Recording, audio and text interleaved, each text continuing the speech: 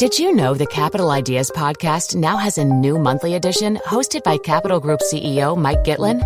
Through the words and experiences of investment professionals, you'll discover who was their best mentor, what's a mistake they made that changed their approach, and how do they find their next great idea. Subscribe wherever you get your podcasts. Published by American Funds Distributors, Inc. I'm Sandra, and I'm just the professional your small business was looking for. But you didn't hire me because you didn't use LinkedIn Jobs. LinkedIn has professionals you can't find anywhere else, including those who aren't actively looking for a new job, but might be open to the perfect role, like me. In a given month, over 70% of LinkedIn users don't visit other leading job sites. So if you're not looking on LinkedIn, you'll miss out on great candidates like Sandra. Start hiring professionals like a professional. Post your free job on linkedin.com/people today.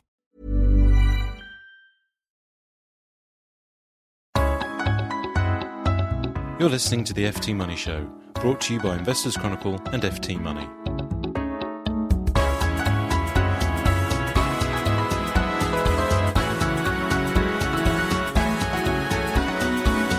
Hello and welcome to the FT Money Show. I'm Richard Anderson from Investors Chronicle. And I'm Charlene Goff from FT Money. And together, we'll be bringing you this week's financial lowdown in downloadable form. From beside the River Thames this week, I'd like to say, because the weather was so beautiful, but unfortunately we couldn't actually get into the studio. So shivering aside, Charlene, what have we got on the show this week? Well, today we're really fighting the consumer cause and revealing dodgy business practices. Coming up, we ask why mortgage providers are claiming that they've scrapped exit fees when in fact they're simply renaming them, whether investment trust boards will keep their promises in buying back shares, and how you can avoid getting stitched up when paying with credit or debit cards overseas. And if you've got a subject you'd like us to tackle, you can email your questions to ask.ftyourmoney@ft.com. But first, we're going to take a quick look at insurance premiums, which have shot up in the wake of recent floods. So, Charlene, what's been going on? Well, at the end of last week, we saw Norwich Union, the biggest home insurance provider, increase the prices of its policies by 10%. That basically has come in the wake of the recent flooding, but it's not just for people who have been hit by the floods, it's across the board. So even if you're living in a 6th floor flat in London, you could end up paying more for your home insurance. And how on earth can they justify that? Well, they've said that they were reviewing their prices already and that they were planning to put them up. They said prices have remained pretty unchanged for the last 10 years, so we're well in need of an increase. But insurance brokers are saying that, you know, they are having to pay out a huge amount for flood damage, and that's likely having a big impact on the decision to raise prices. Exactly, yeah, it all sounds a bit too convenient. So we've talked about Norwich Union. Are there any other big names that are going to follow suit? Well, no one's actually said anything officially, but insurance brokers do expect a number of other big insurers could also put their prices up. But it could also be an opportunity for some of the smaller providers to undercut Norwich Union and basically reduce or make their products more competitive to try and win a bigger share of the market. So what should people do if they've suddenly been landed with a massive premium, especially if they don't live anywhere near water, let alone floods? Well, really, the market is so competitive, there's lots of opportunities to get a better deal elsewhere. No insurer can put up the price when you're within a contract. It's really at the end of the contract. So if you see a big jump in your premiums, you should contact an insurance broker or look online where you can probably find a cheaper deal. And remember, you can get all the latest money news at ft.com/money. Still to come in the programme, will investment trusts buy their own shares to stop prices falling? And why you need to think twice before paying with a card on holiday. But first, the FSA has been putting pressure on lenders to scrap these charges, and while many have done so, others have just renamed these fees or introduced other new charges in their place. Richard spoke with Ray Bolger at John Charcoal Mortgage Brokers to find out more. Ray, I guess it's pretty self-explanatory, but could you just explain exactly what exit fees are?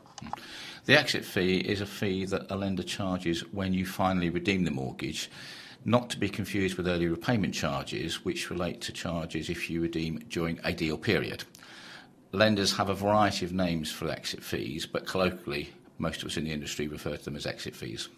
And are they always made pretty clear at the outset when you first take out your mortgage? This has been part of the problem. If a lender charges an exit fee, they have to state it on the key facts illustration. However, until the Financial Services Authority made a comment in January, lenders were often increasing their exit fee between the time when somebody took out a mortgage and the time they redeemed it. And what the FSA have said is that although lenders can do that, they can only do it if they make it clear how any increase will be calculated. So lenders now must either charge the exit fee they quote when somebody takes out a mortgage, or if they want to charge more, they have to state clearly how any increase will be calibrated. So this is the problem the FSA has. Presumably they don't have a problem with exit fees per se. It's just the fact that they can change during the period of the mortgage. Well, the FSA has two problems, really. One is that they can change. The other is that they haven't in the past really had borne much relation to what they're supposed to cover. So what the FSA says is any fees must be reasonable in relation to the cost of whatever service they're meant to provide. Now, most people don't believe that it costs lenders over £200 in admin charges and admin costs when you redeem the mortgage. So that's the other part of the problem. So what exactly have the FSA told lenders to do? The FSA has given lenders a number of options. One is to charge no exit fee. Two is to state clearly on the KFI, the key facts illustration, how much the exit fee is, and if the lender wants the option to increase it, to state how that will happen. And the third is simply to charge whatever exit fee they originally quoted. One's got to bear in mind here that people will be redeeming mortgages that were taken out before the FSA started regulating mortgages. So some people have had old-style illustrations rather than the new-style KFI. And if you took out a mortgage several years ago, it is very probable that either there was no exit fee at all quoted on the illustration, or if there was one quoted, it would have been much smaller than today's figures. So are lenders actually listening to the FSA and doing what they're asked? Lenders have no choice. The FSA is the regulator, and if you don't do what you're told, then you get more than a rap over the knuckles. So that's why we saw a lot of announcements towards the end of July from lenders stating what they were going to do, because the FSA gave lenders until July the 31st to tell them what they were going to do in terms of exit fees. It sounds like some haven't been particularly upfront as they could have been. I've heard some examples of mortgage lenders simply renaming the exit fee but actually not changing it or scrapping it at all. Is that right? That's absolutely right. Essentially, lenders have, in the main, done one of three things. Some have scrapped the exit fee completely, and although the number of lenders who've done that is relatively small, the amount of new mortgage business that's written by the lenders who've done that is actually about 50% of all new mortgage business. So that's obviously a very significant chunk of the market. The second category have reduced their exit fee, in most cases to somewhere in the range of £125 to £145, and that suggests that they feel comfortable justifying to the FSA that that is roughly what their costs are in redeeming a mortgage, but they would not have been comfortable trying to justify a higher figure.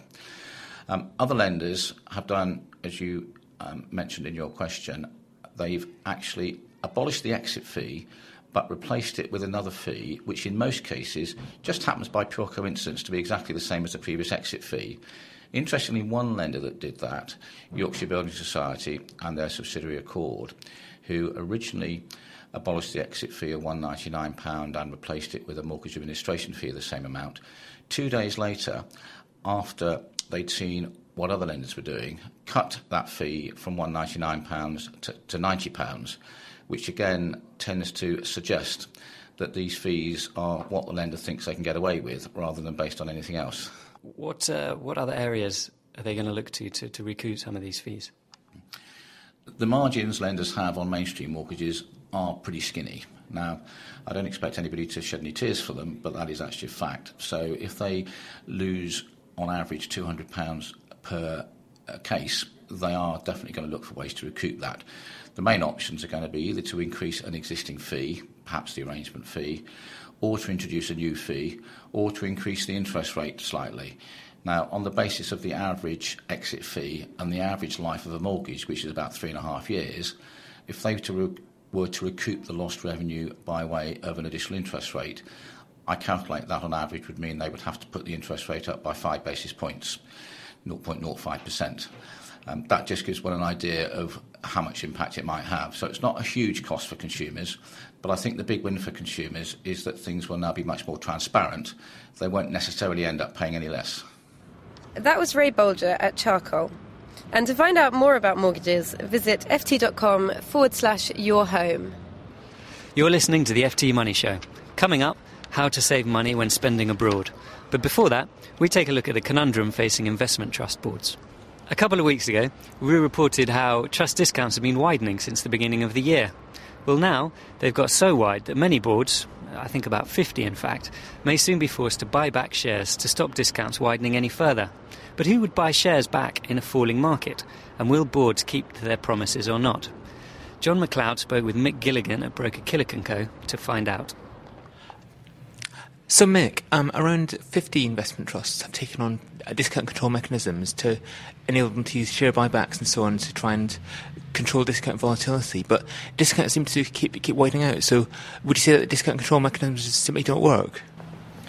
Well, I think it remains to be seen whether that they were. I think there will be specific cases where they will, but it very much depends on the underlying assets. So, for example, where you have illiquid underlying assets, for example, property, then it becomes more difficult for the fund manager to control the cash, to liquidate properties to be used in order to buy back shares in order to meet the discount level that they've sort of set for themselves. So I think it's going to be more difficult with the illiquid asset classes like real estate and private equity. But I think for the more liquid, like large cap equities, there's no reason why they shouldn't be able to maintain the discounts that they've set for themselves, the discount levels. The standout example would be an investment trust called Personal Assets, managed by Ian Rushbrook. And this is an example of a trust that has consistently bought back stock at very tight discounts, typically 2 or 3%, and has consistently issued stock at premia of around 2 to 3%. And despite the fact that it sits in a sector where it has probably been one of the worst performers on a relative basis, because the fund manager has been quite cautious in a rampant bull market. So relative performance doesn't look fantastic, yet it has managed to maintain a very tight discount because the market knows that it will not tolerate a wide discount. Okay, and with the F&C Commercial Property Trust, they may be forced to schedule an extraordinary general meeting if the discount remains above 5% for 90 days. Do you think it's a risk that trust will be wound up? I don't think there's much of a risk that it will be wound up entirely. I think they've got a few weeks to go from here before they're completely in breach of the discount control mechanism that they laid out. And I think it's unlikely they will get the discount back to where it needs to be within a couple of weeks. However, the reason I don't think it would wind up completely is that primarily because Foreign and Colonial own over 50% of the vehicle, and I would be very surprised if they voted for a wind-up. What may be more likely is that there is some sort of tender or some sort of change to the way they're doing things around the discount, just to appease some of the other shareholders. And in general, do you think that buybacks are the best way to deal with widening discounts, or are there other factors that could come into play as well?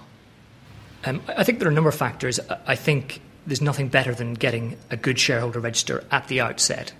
And what I mean by that is long-term investors who are clear on what the fund manager's objective is and are committed to sitting with them long-term, although that's clearly easier said than done.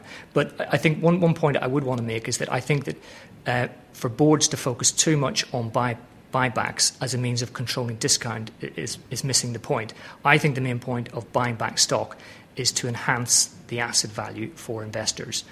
And if I just use a very simple example, if you had a trust that only held one asset, which was Vodafone, 100%, and let's say Vodafone was trading in the market at £1.50, and the trust was on a 10% discount, then why would they not sell some Vodafone at £1.50 and effectively buy it back at £1.35 to enhance the NAV? So that's a very simplistic example, but you have got a number of trusts out there with very liquid portfolios that could do that and consistently add value by enhancing the NAV every time they buy back and cancel some shares. That was Mick Gilligan at Killick & Co.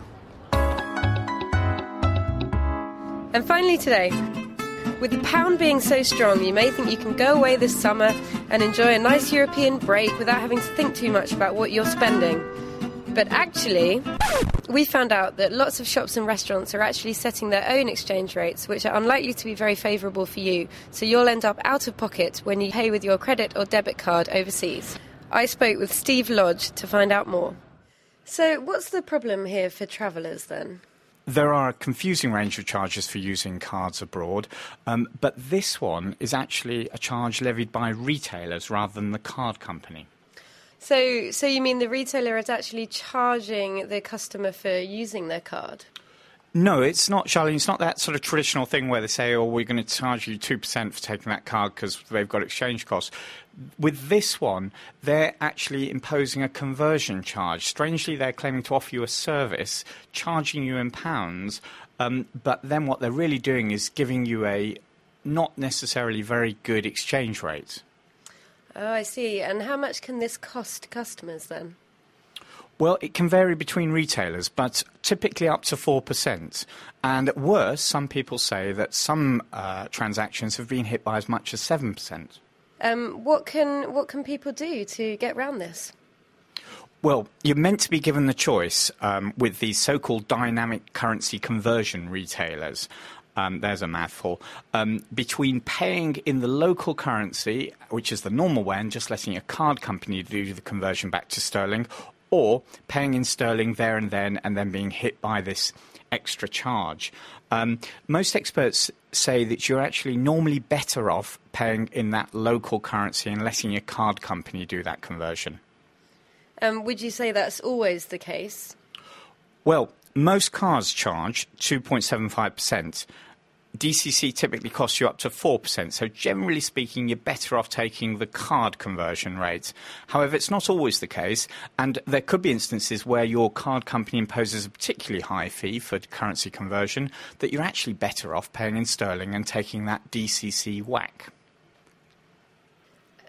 But I guess as it's lots of people don't actually know exactly what these charges are likely to be. It's probably safer for them just to stick with paying in euros or dollars.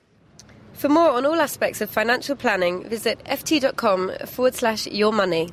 And that's it for this week's FT Money Show. Remember, you can email your views and your questions to ask.ftyourmoney@ft.com. And we'll be back next week with another financial lowdown in downloadable form, hopefully back inside the studio. But until then, it's goodbye from me. And it's goodbye from me. The FT Money Show team and our producers, Blue Barracuda.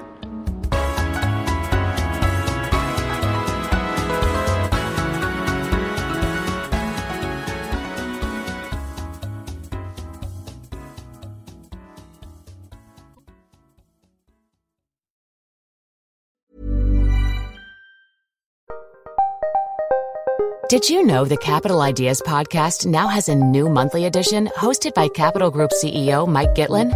Through the words and experiences of investment professionals, you'll discover who was their best mentor, what's a mistake they made that changed their approach, and how do they find their next great idea. Subscribe wherever you get your podcasts. Published by American Funds Distributors, Inc. Hi, I'm Daniel, founder of Pretty Litter. Cats and cat owners deserve better than any old-fashioned litter. That's why I teamed up with scientists and veterinarians to create Pretty Litter. Its innovative crystal formula has superior odor control and weighs up to 80% less than clay litter. Pretty Litter even monitors health by changing colors to help detect early signs of potential illness. It's the world's smartest kitty litter. Go to prettylitter.com and use code ACAST for 20% off your first order and a free cat toy. Terms and conditions apply. See site for details.